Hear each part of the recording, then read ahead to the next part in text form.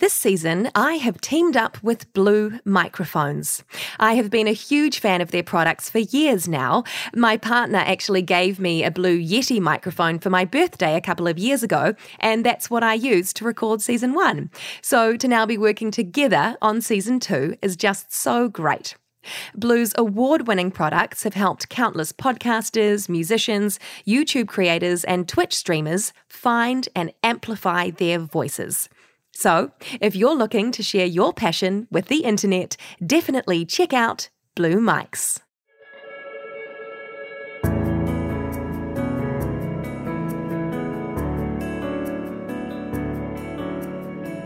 Hello, I'm Antonia Preble, and you are listening to episode 1 of season 2 of my podcast, The Most of It, where I go on the hunt to find the answer to one big question.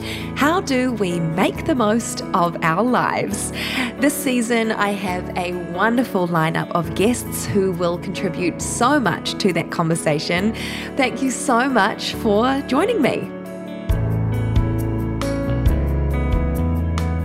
In today's show, I'm talking with my pal, Zoë Bell.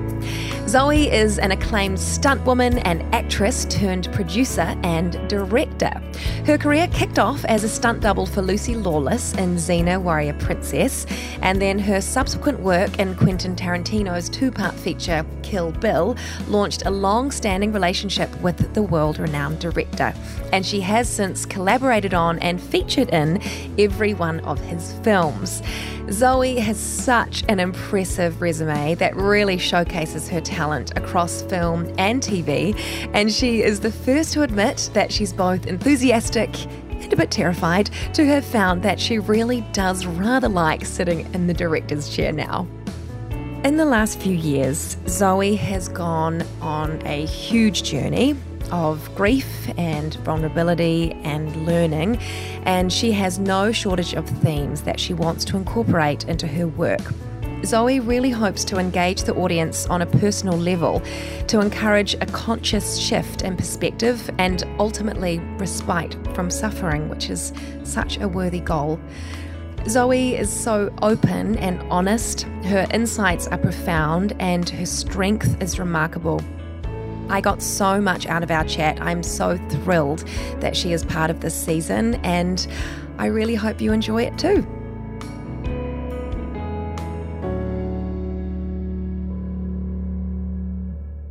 Hello, Zoë. Hello, Antonia. How are you? Oh my gosh. Well, I'm so happy to be talking to you because not only am I really pleased that you are a guest on my podcast, so thank you for that. It's also just so bloody lovely to see you and be able to catch up because it's been such a long time. I know. You know what I've noticed is in these times of house arrest is like so many of my job interviews are done through Zoom and you make an effort and you book it all in, and then I'm like, why don't I just book? I should be slotting in friend times. Like I need to slot some love in. Yeah. Why do we just slot work it? Do you know what I mean? Yes, I do. I know it's the great question, isn't it? What we're prioritizing, and thinking that work is more important than friendships, which sometimes it is, but not all the time, right? Well, it depends on your friendships, I guess. Depends on your friendships and your work. If you've got great friends and shit work, okay, or shit friends and great work, Work-life balance, right? Finding a balance. Speaking of house arrest, how have you found these bizarre 12 or so months? Oh, fuck. That's going to be hard to do in a short period of time because my last 3 years has been personally very strange. So the lockdown for me has actually been, I'm kind of hesitant or cognizant of being cautious or considerate when I talk about it because I know lockdown has been literally devastating for a lot of people and COVID has been devastating. There's been death and loss of houses and, proper stuff. For me, it kind of was an enforced rest that usually I only take if I'm sick. And I had a really tricky 18, 19, and I think I really needed the time. So for me, it kind of worked out that I'm in this small town in Colorado, which is random, and we'll have to do a whole other podcast about how that came about. But I've got a small handful of friends. My life just got really small and really quiet at a time when I really needed that. I have always found it really hard to make that kind of time for myself. So I've actually just been really leaning into it.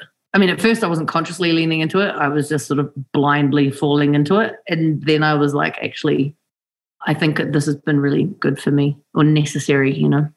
Wow, that's so interesting and such a great perspective for you to take on it as well. Like there's a silver lining in the challenges. So do you live in Colorado now? Apparently, yeah, I do.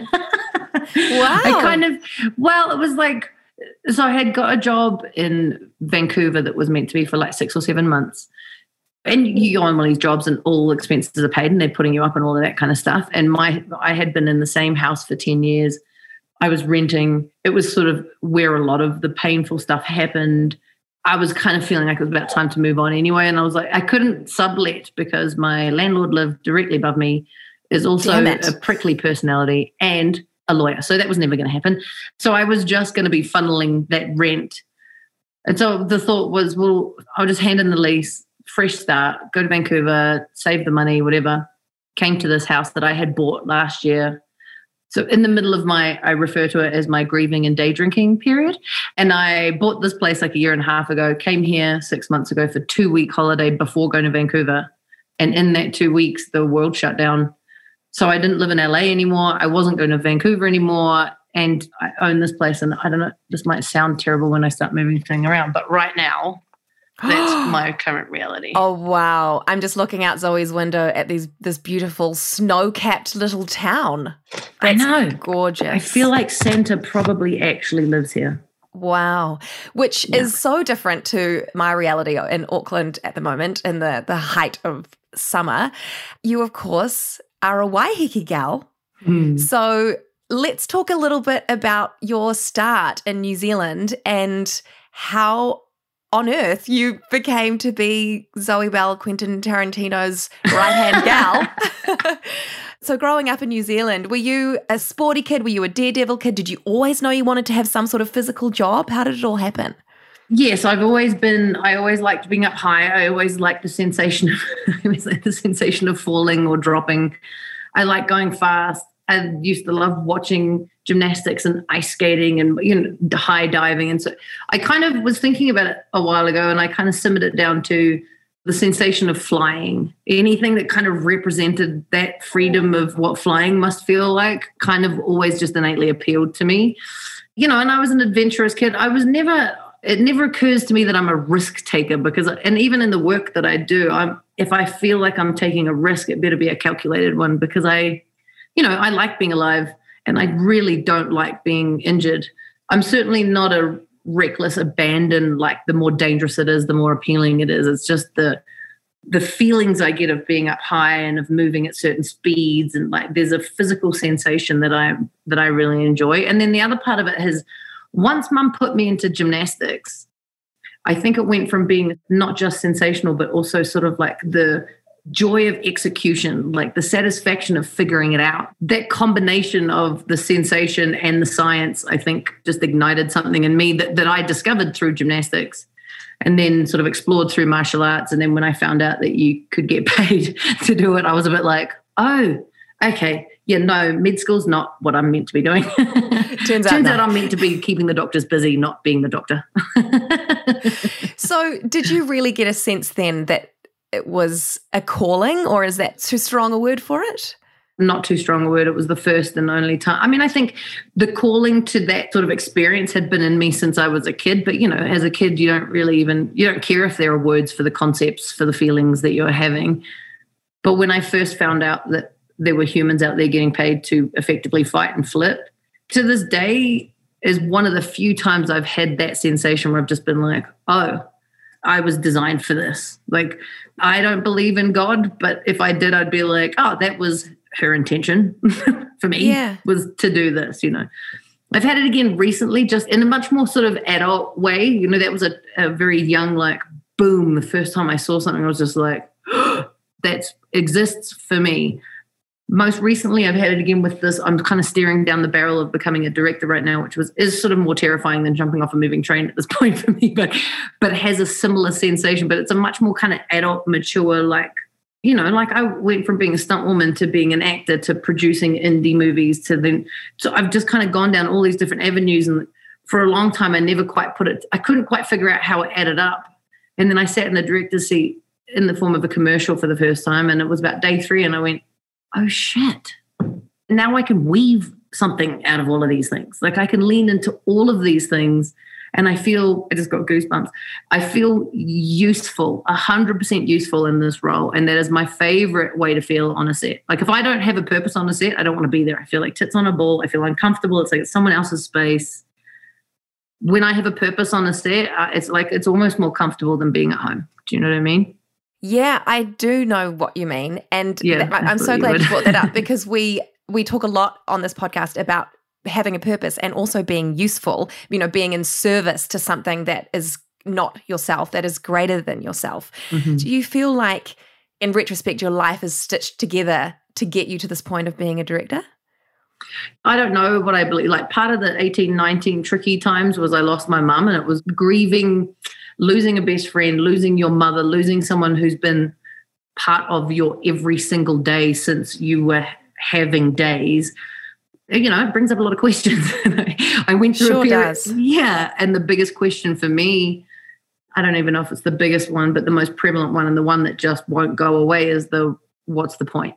And for a period of time there, in the darkest times, what's the point was a really scary, bottomless pit with no answer, depressing, give me an excuse to intake many substances I shouldn't have and not get out of bed and watch endless amounts of terrible TV. Sure, yeah. And I still don't have an answer. But the beauty, I guess, is that the lack of answer was a black hole before. The lack of answer now is just like an open space. It's like, well, if there is no point, or if I don't know the point, then what are the limitations? What's the point in not, as opposed to what's the point in? I had started directing right before the wheels fell off everything. I directed a couple of commercials, and then I'd signed on to coordinate Quentin's last movie. And in the middle of that, a whole bunch of other things outside of my control kind of spiraled. I walked into the lockdown like, I have no idea how to do Tuesday, and actually don't even care about Tuesday if all that comes next is Wednesday. Like, why, I am not claiming to know what it is to deal with real chemical imbalance, depression, or suicidal tendencies, although I do feel like I have an openness and an empathy towards that stuff in a way that I couldn't possibly have before. I've been taking a lot of general meetings with, pretty big, important producers and studios, and the type of meeting that I know I would have walked into 2 years ago, like kind of apologetic and like not grateful in a powerful way, grateful in a, there's a difference between humble and lack of confidence. Absolutely. I know exactly what you mean. Yeah. Yeah. And so now I'm walking into the room / walking into the Zoom, like the story comes out a lot, and there's a lot more to it than just my mum passing away, and I'm not speaking it for any purpose other than this is exactly who I am now because of these things on top of my professional experience.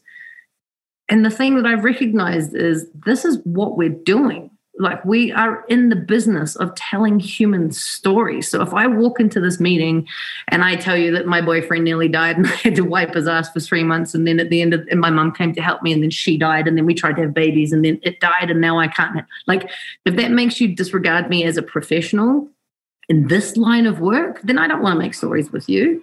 And the irony is, it's been really profound how many people have just gone, holy shit, and not from a place of pity, from a place of like, because I'm not the only one who's been through these things, and I'm certainly not, what I've been through is not nearly the worst of what a lot of people have been through. And a lot of people have gone through worse for their entire life.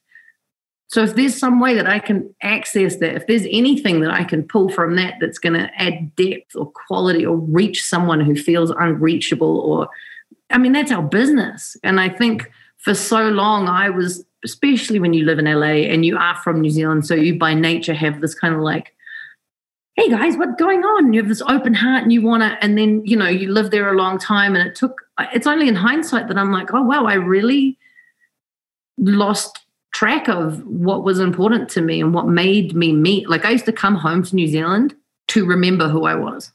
Really? That's interesting you say that, Zoe, because one of my questions was, has LA changed you? How has it changed you? And how have you been navigating that relationship with yourself in a culture that is very different from the Kiwi culture? And how long have you been living there now? I've been here like 20 years. And so I was 22. I'm 42 now, 20 years. Wow. Yeah. So half your life, right? You've been away from home half your life. And so did you notice that your sense of self was sort of getting eroded over time, or was it only something that you noticed when you suddenly looked back and went, oh God, who am I? I think for me, there was moments, it's like, and it's tricky, this whole human sense of identity, right? Like it's so important that we feel like we identify within ourselves and that we identify within a group. And when those things get challenged, we feel discombobulated and unmoored, and that's a really scary place to be. But what I recognized is what I have in the past, and probably if I'm honest, quite recently, that a huge amount of my identity was that I was really down to earth and I was super grounded and I would never change. And people would say these things to me, oh, I love to see that you haven't changed, and I love to see that you're still the same. And then I had a point where I was like, I totally understand what they mean. What they mean is they're glad that I haven't turned into a self-centered dick and become super LA-ized. But who wants to live 20 years and not change? Like what? And I got really stuck in that. And I felt I was about to say captivated, and I meant it like held captive. It's so funny how the English language, the difference between being captivated and held captive is like polar opposites. Like I started captivated. And then became captured. Yes, exactly. Quite bound to LA. And like I felt like I owed it something. It just ended up feeling sort of like a toxic relationship. Like I felt like I had to work really hard and give everything for just like this odd morsel and this odd moment of, oh, you're validated. And I'd be like, yeah. And then it just kind of got pulled away again. And, there was one moment when I had transitioned into acting, and I had done everything in my power because I knew, it sounds ironic, but I knew that stunts was my safety zone. And I know that sounds weird, but that was my comfort place. No, that makes sense. You got this. You're a professional. You're at the top of your game. You know you can do what is asked of you all the time. It's in my blood. And even when there's something that I've never done before, I have a process that I know I can lean on. And I know if I can't do it, I know that I can say, that's beyond me. Or I go, I can't do it yet, but I know that I know how to get there. Acting was like, how about you just crack your heart open and bleed in front of a whole bunch of strangers? I was like, what? No, I've spent my whole life doing the opposite of that, Also, I was getting into acting as a 30-year-old woman, which back, especially before the Me Too, you may as well have been 60. I mean, I was literally turning up to auditions for 34-year-old women, and I was too old at 27. Like there were 23-year-olds in there. I'm like, what? And even as strong and as independent and wholesome and grounded and down to earth as I was, 100 million different cuts means you end up with a huge wound. It's just the law of increments means it's almost harder to recognize it. Like if someone cuts you open with a butcher knife, you're aware of it. If someone just like, you wake up one day and you're like, oh, there's my spleen. I'm not meant to be able to see that. Oh, I'm completely broken. I bled all over the floor. I needed that blood and it's all gone. Yeah. So there was a moment where I suddenly hit a wall and I was like, what am I doing? I had talked to mum and dad, and I had talked to a friend of mine who was living in Muriwai. It's one of my favorites.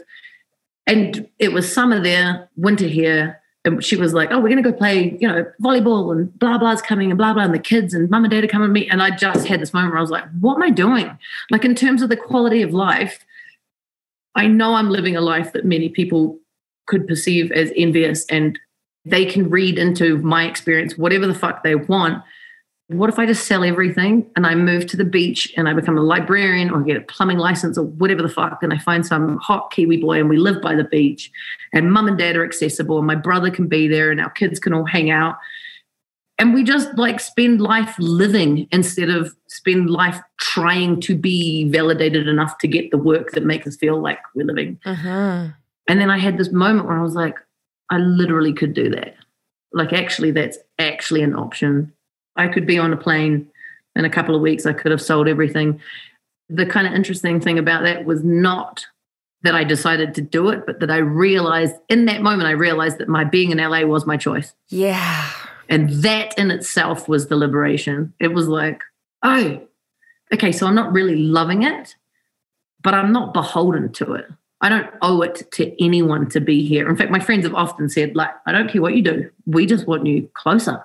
Like, just come home, That was a liberating thing, because then I was like, okay, if I'm choosing it, then now I'm choosing to stay a little bit longer and see what happens. And if it gets to the point where I don't want to be here anymore, then I can not be here again. And it was just sort of a quite pivotal. Actually, that was when I didn't start taking jobs. That's such a girl thing to say. I started creating opportunities for myself when I would get these roles. Because when I was acting, I would get sort of big roles in indie movies and small roles in big movies, Mm-hmm.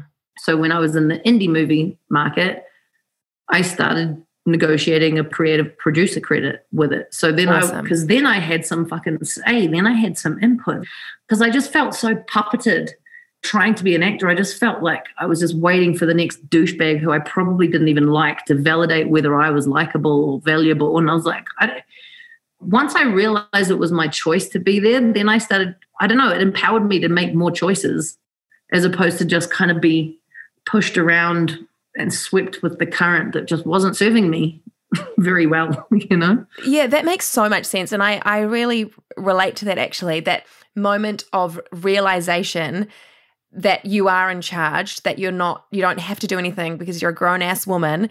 And by opening up the possibility of taking something off the table out of your life, you actually kind of have this open vista again where you can decide, well, what do I want to put there? If this doesn't automatically have to be here, but I can choose for it to be here, would I still do that? Yes. And then do I have to do it in the same way as I was doing before? Because clearly that wasn't going the way it could. Wasn't serving, yeah. And you've done that. That's so great. And it's all good and well saying that as if it was so obvious, but it's really like, it kind of came from a place of necessity for me too, where I was like, not just this place. It's not fair to put it on Hollywood or on Los Angeles or on the industry, but the combination of all of that stuff was like, it was like being in a bad relationship where you suddenly look around and you're like, wait, where did my sparkle go? Like, why do I feel so little? And like, if I'm perpetuating this thing that's just making me smaller and smaller, why am I fighting for it? And like what you were saying then, when you recognize that there's choice in front of you, I started negotiating creative producer credits. And that didn't mean that I always got what I wanted. It didn't mean that suddenly I was like, everything was working and happening for the Zoë Bell styles. But it was like, even just feeling like I was the one putting my left foot in front of my right foot, that gave me a sense of, this is the life I want to be living. I want to be living a life where I'm making these choices for myself. I don't know why I feel the need to say that, but I feel like it's so easy to romanticize. You just have to learn this lesson and then everything opens up and you become, whatever. And that's just not the case. But the joy isn't in, I started making decisions for myself and then I became super famous and super successful. The joy is in, I started making decisions for myself, period. That's the beauty, like I took the reins. Then when I fucked it up, I was like, oh, wow, that was a terrible decision. I could probably make a better one next time. And then when it went well, I got to feel really proud rather than lucky. Yeah. Yeah. Like that's the power. This episode of The Most of It is powered by Blue, the mic of the internet. If you're thinking about creating a podcast, starting a YouTube or Twitch channel, or even if you just make a lot of Zoom calls, take a minute to think about your audio quality. The Blue Yeti USB mic is the internet's most popular mic, and it's easy to see why. It's really simple to use, it delivers premium sound quality, and it even looks great too. I have been a huge fan of Blue for a long time.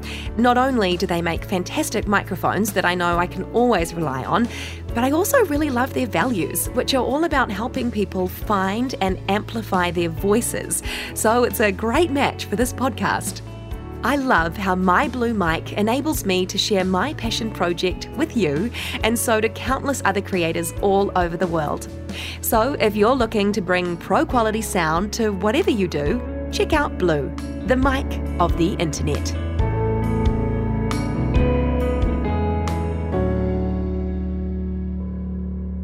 I love that distinction you make, that it's not like once you have this realization that you're a grown-up and you can make your own decisions, then suddenly everything gets better and the challenges disappear.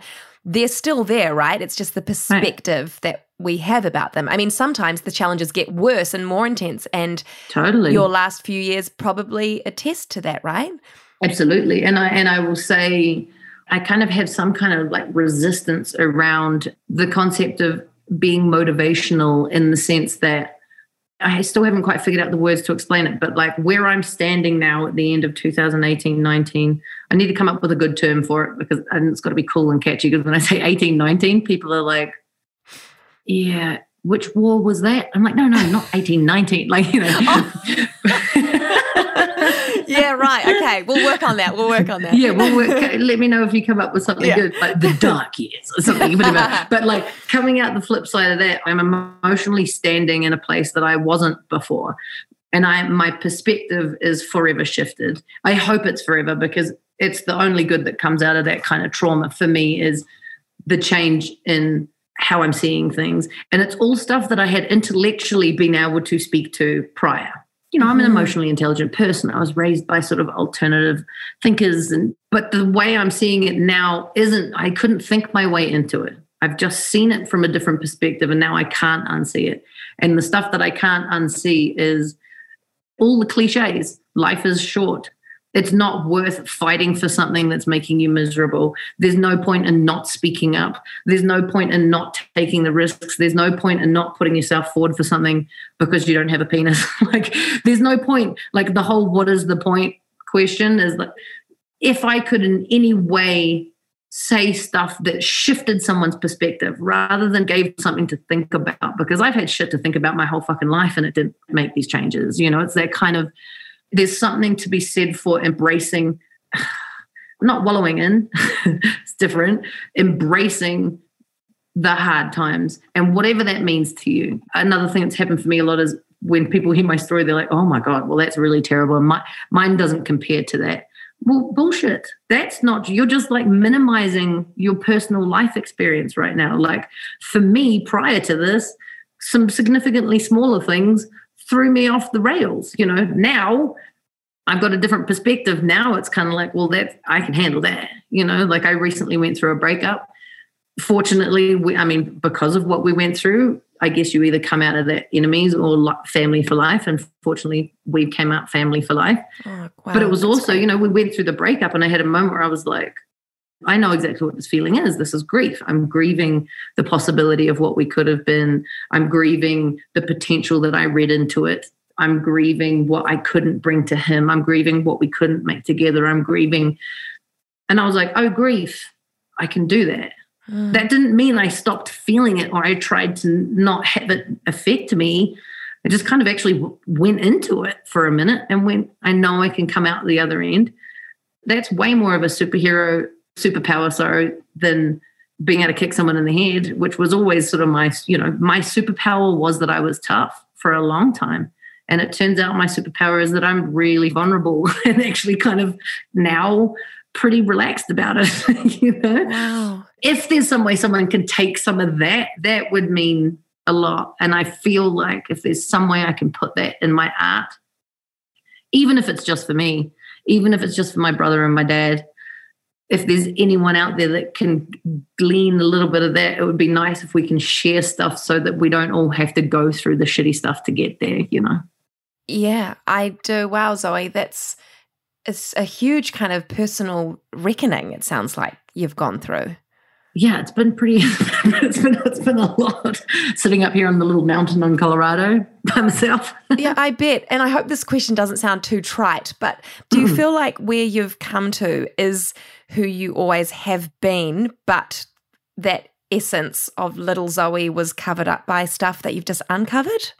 Yeah, and I'm still going through all of that. I've been very selective about, you know, you end up when you go through stuff like this, people send you books, all kinds of, like, they all kind of come under the umbrella of sort of self-discovery and self-help. And I've realized that, because one of my traits that I'm working on currently is if my actions feel like they're going to hurt or upset or disable someone else, then I shift so that doesn't have to happen to them. Because somehow I think I can handle it better than they can, which is kind of arrogant and sad all at the same time.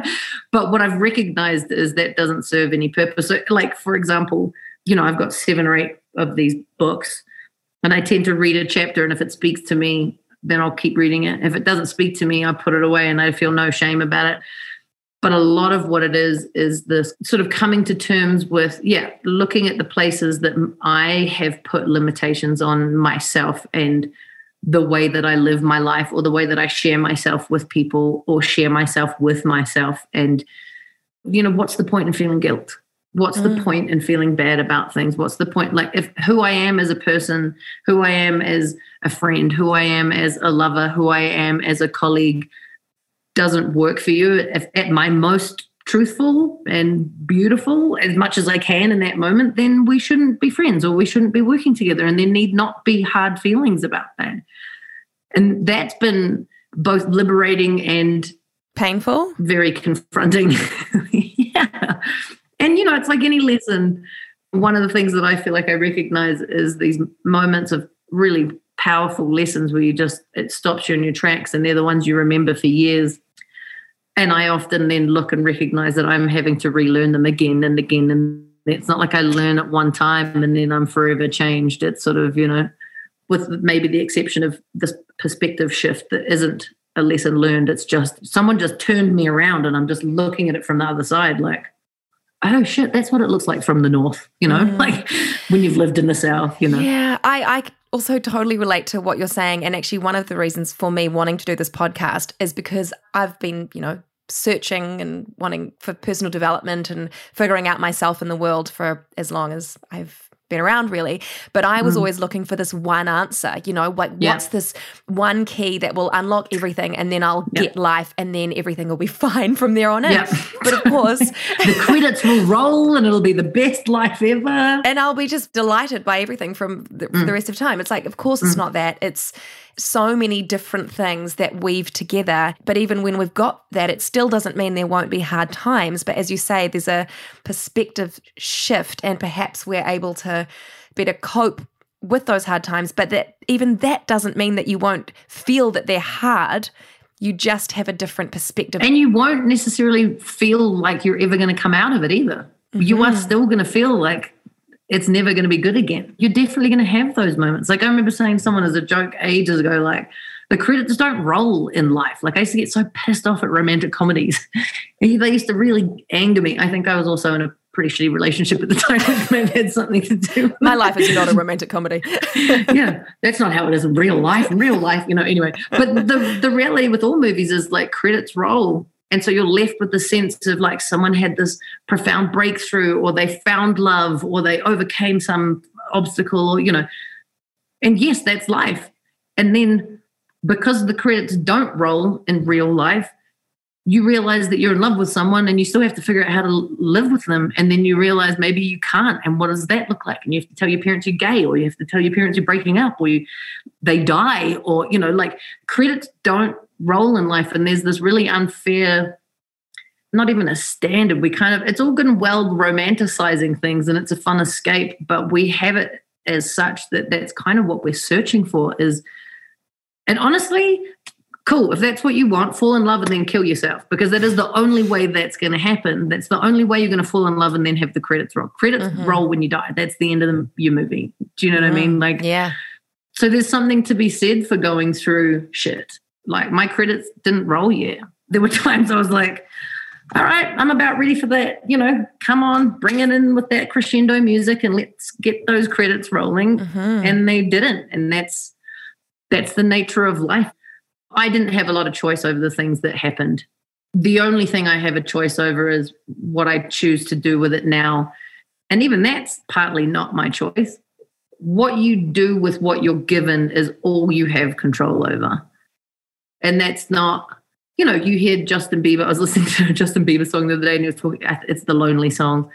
And I'm paraphrasing because I literally listened to it one time. That everyone thinks they know me. No one really actually even cares how I'm doing. And I'm really fucking lonely, and everyone thinks I've got this amazing life, but no one actually asks me how I am. And it's so easy to sit there and be like, who cares how you are, bitch? You've got like loads of money and you've got all the pussy in the world, and you've got this and you've got, that is his personal experience. And he's the only one feeling that. And that's everybody. Everybody. Every single one of us. So you do have choice in how you deal. Like I woke up the other morning and I just woke up feeling really sort of low grade, panicky and bummed, and I couldn't locate it and I couldn't attach it to anything. And I had this moment where I was like, I need to talk to someone. Like, I really just need to talk it out because I know what I'm going to say to myself. And it's not anything I would say to anyone I care about. Right. Oh my gosh. Preach. Yeah. And I had that moment where I was like, but I can't think of anyone that's the right person to talk to because, you know, when you're really hungry, but you can't think of anything you really feel like. Totally. I've got heaps of amazing food friends in my life, but I just wasn't in the mood for any of those flavors. And what I realized is I just needed someone who didn't know me. And I rang my one friend rang and I saw her name and I was like, fuck, I can't answer that because I'm just going to start crying and I'm going to have no reason for it and I'm not going to be able to explain it. And she's calling me, I know she's calling me with good news on her end. and so I was like, she's going to be like, guess what's happening with my book? And I'm going to be like, you know. Sorry to hijack this, but yeah, exactly. And that goes against everything that I've always, you know, the rules I've placed myself under. But I also looked at her name and I was like, the fact that I want to cry when I see her name means I need to answer this. And I answered it. And we did all of her good news. And I was like, also, I'm feeling really sad. And she was like, yeah, you sound weird. What's going on? And I was like, "Bah." And she gave me the name of a therapist. And I was like, that's what I need. And so there's just, I don't know, the freedom to not do shit the way you've always done shit if it's not working. Like, just try something different. It might not work, but you're not going to be stuck in the same loop. You just, because we get stuck in loops and ruts and cycles, and life's too short. And theoretically, as far as I know, and who knows, because I don't know anything, we only get one. Mm-hmm, as far as we know. As far as we know. And as far as our experience tells us, so even if we've had multiple ones, I currently don't know about my last 20 or my next 50. So this is kind of it. You know, what's the worst that can happen? The worst that happens is you die and you don't know. So, like, you know, yeah. Or you feel something you don't want to and you learn something from that. Yeah. Worst case scenario. Absolutely. So how are you feeling about where you're at the moment? I'm feeling really excited, liberated, but kind of calm and completely open to feeling shitty as well. Like, I think that's the important part, is it's not like I've come out the other end and now it's all rainbows and unicorns and I'm going to become this famous, you know, I might direct a movie and either fuck it up or maybe I get it really right and I hate it. And then I'm like, cool, I'm going to move to Muriwai and I'm going to become a plumber. And, you know, I got my backup plan. But I'm feeling kind of expansive. Like, I'm not feeling as stuck and kind of limited as I was, which doesn't mean I feel good all the time. And it certainly doesn't mean I'm happy all the time. And it does mean, you know, I look at a photo of my mum and I bawl, or I hang out with a friend's kids and I come home and I cry, like all of those things. And I'm crying about stuff that I was never crying about 2 years ago. And yet I still feel more open for it. You're letting yourself feel everything because you've given yourself permission for that. Yes, totally. Giving myself permission. And I think once you've given yourself permission to feel those things, then they get to kind of pass through. They get to be an experience rather than an identification. Like, I don't identify. There was a couple of months there where I definitely identified with being a traumatized person. Now I just experience the trauma when it comes up and it passes through, and then I come out the other end like, right, so how do I put that in the next movie? You know? That's pretty amazing, Zoe, that you've been able to do that, because I think it is quite a struggle to not identify with the thoughts and the feelings that we have about ourselves or the world at any given time. Do you have any advice for people who might be struggling with that issue? Like, what work did you do to help that transition for yourself? I feel slightly reckless giving advice because I'm no expert, but the most important part for me was the resting, was that taking the time, letting it settle, instead of like I just started seeing a therapist like 2 weeks ago. And like, you know, my boyfriend had his brain injury 2.5 years ago, whatever it was, mum, you know, like, because I would have worded my way around it. I would have intellectualized it. I would have found my way into how to bury it in a more open-minded manner. And instead I just had to sit with it, and I took time. I didn't take time. I was given time. And there was something about just letting it settle before I started digging around in it. And I really just think that the most important part is just the sense of like, there's a real freedom to recognizing that life is fucked, and not in the depressing way, just in a, of course it's fucked. It's fucked when it's good. It's confusing when it's bad. It's, you know, like, if I can't make my own babies, at some point maybe I'm meat someone who's already got babies, maybe we end up adopting. I've got no way of knowing, but if I sit in being miserable about it, the only thing I guarantee is my misery. Absolutely. Period. Yeah. I know exactly what you mean. And I often have these talks with myself if I am feeling a bit, like down the dumps or angry, upset about anything. It's like, well, okay, yeah, I guess I could continue feeling like this because I'm in charge of my own life and no one else really cares. I mean, of course, the people close to me care, but not in the same way as having that experience yourself. Or you can really consciously try to move on from that. And then your experience of your life will be different because all we have is our perspective on it, right? Totally. I think give yourself the freedom to sit in it and then give yourself the freedom to get the fuck out of it. Mm-hmm. And how beautiful, Zoe, that you are now in the position to be able to put all this trauma and love and vulnerability and learning into art. God, I hope so. Wouldn't that be great? On behalf of the world, thank you, because those, those are the stories that we need to see and experience. And when they're coming from such a raw, truthful, brave place, which sounds like is exactly the type of story you want to tell, that's the one that will have the most impact. Well, and how amazing is an action movie with all of that shit in it? Oh my gosh, it's going to be an action movie with that? There's going to be action movies with that. I mean, that's a new genre, right? Action movies with heart, damn it. Just casually. Yep, you'll casually start an action movie revolution, which we are just casually so ready for. Aren't we, though? With a whole bunch of bitches in there, too. Just a whole bunch of bitches in there. Put all of the bitches in there. All of the bitches in the action movie with heart. Zoe, I could talk to you all day, but you have another extremely important meeting. I know. Around said action movie with heart.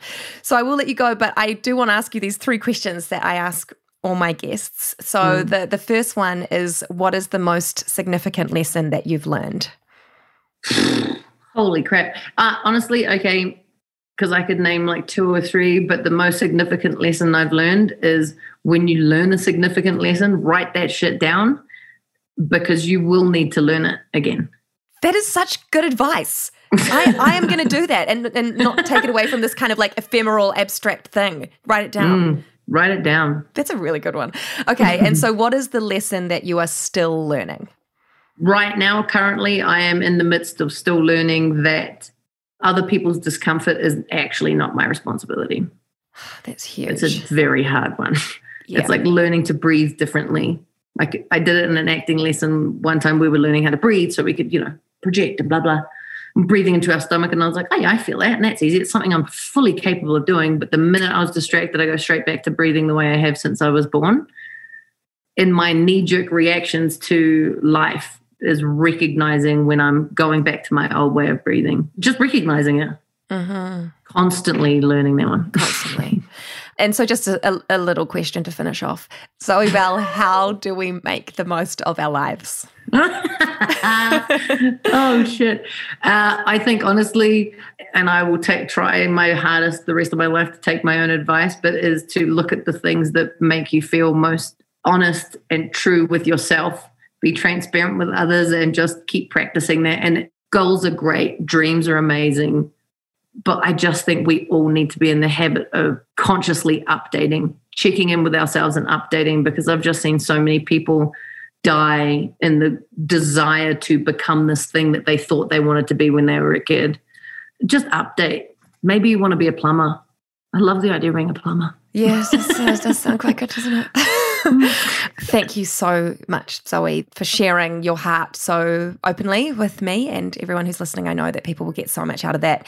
And good luck with everything. I absolutely cannot wait to see what the next step is for you. Oh, it's so lovely to see you. I wish I could give you a big cuddle. And we should do this again one day with some wine. Yes, let's do it. Thank you. And there we go. That is the remarkable, courageous, fiercely talented warrior woman that is Zoë Bell. I am just so happy to have her as part of this conversation about how we make the most of our lives, because she is someone who is absolutely doing that, and I just cannot wait to see what project she does next. But thank you so much for listening. Please tune in next week for another episode. And if you liked this conversation, it would be great if you could rate, review, and subscribe to this podcast, as it helps other people hear about us. And I would also like to thank my wonderful producers, the Raw Collective, for making this whole process so easy and seamless and fun. See you next time.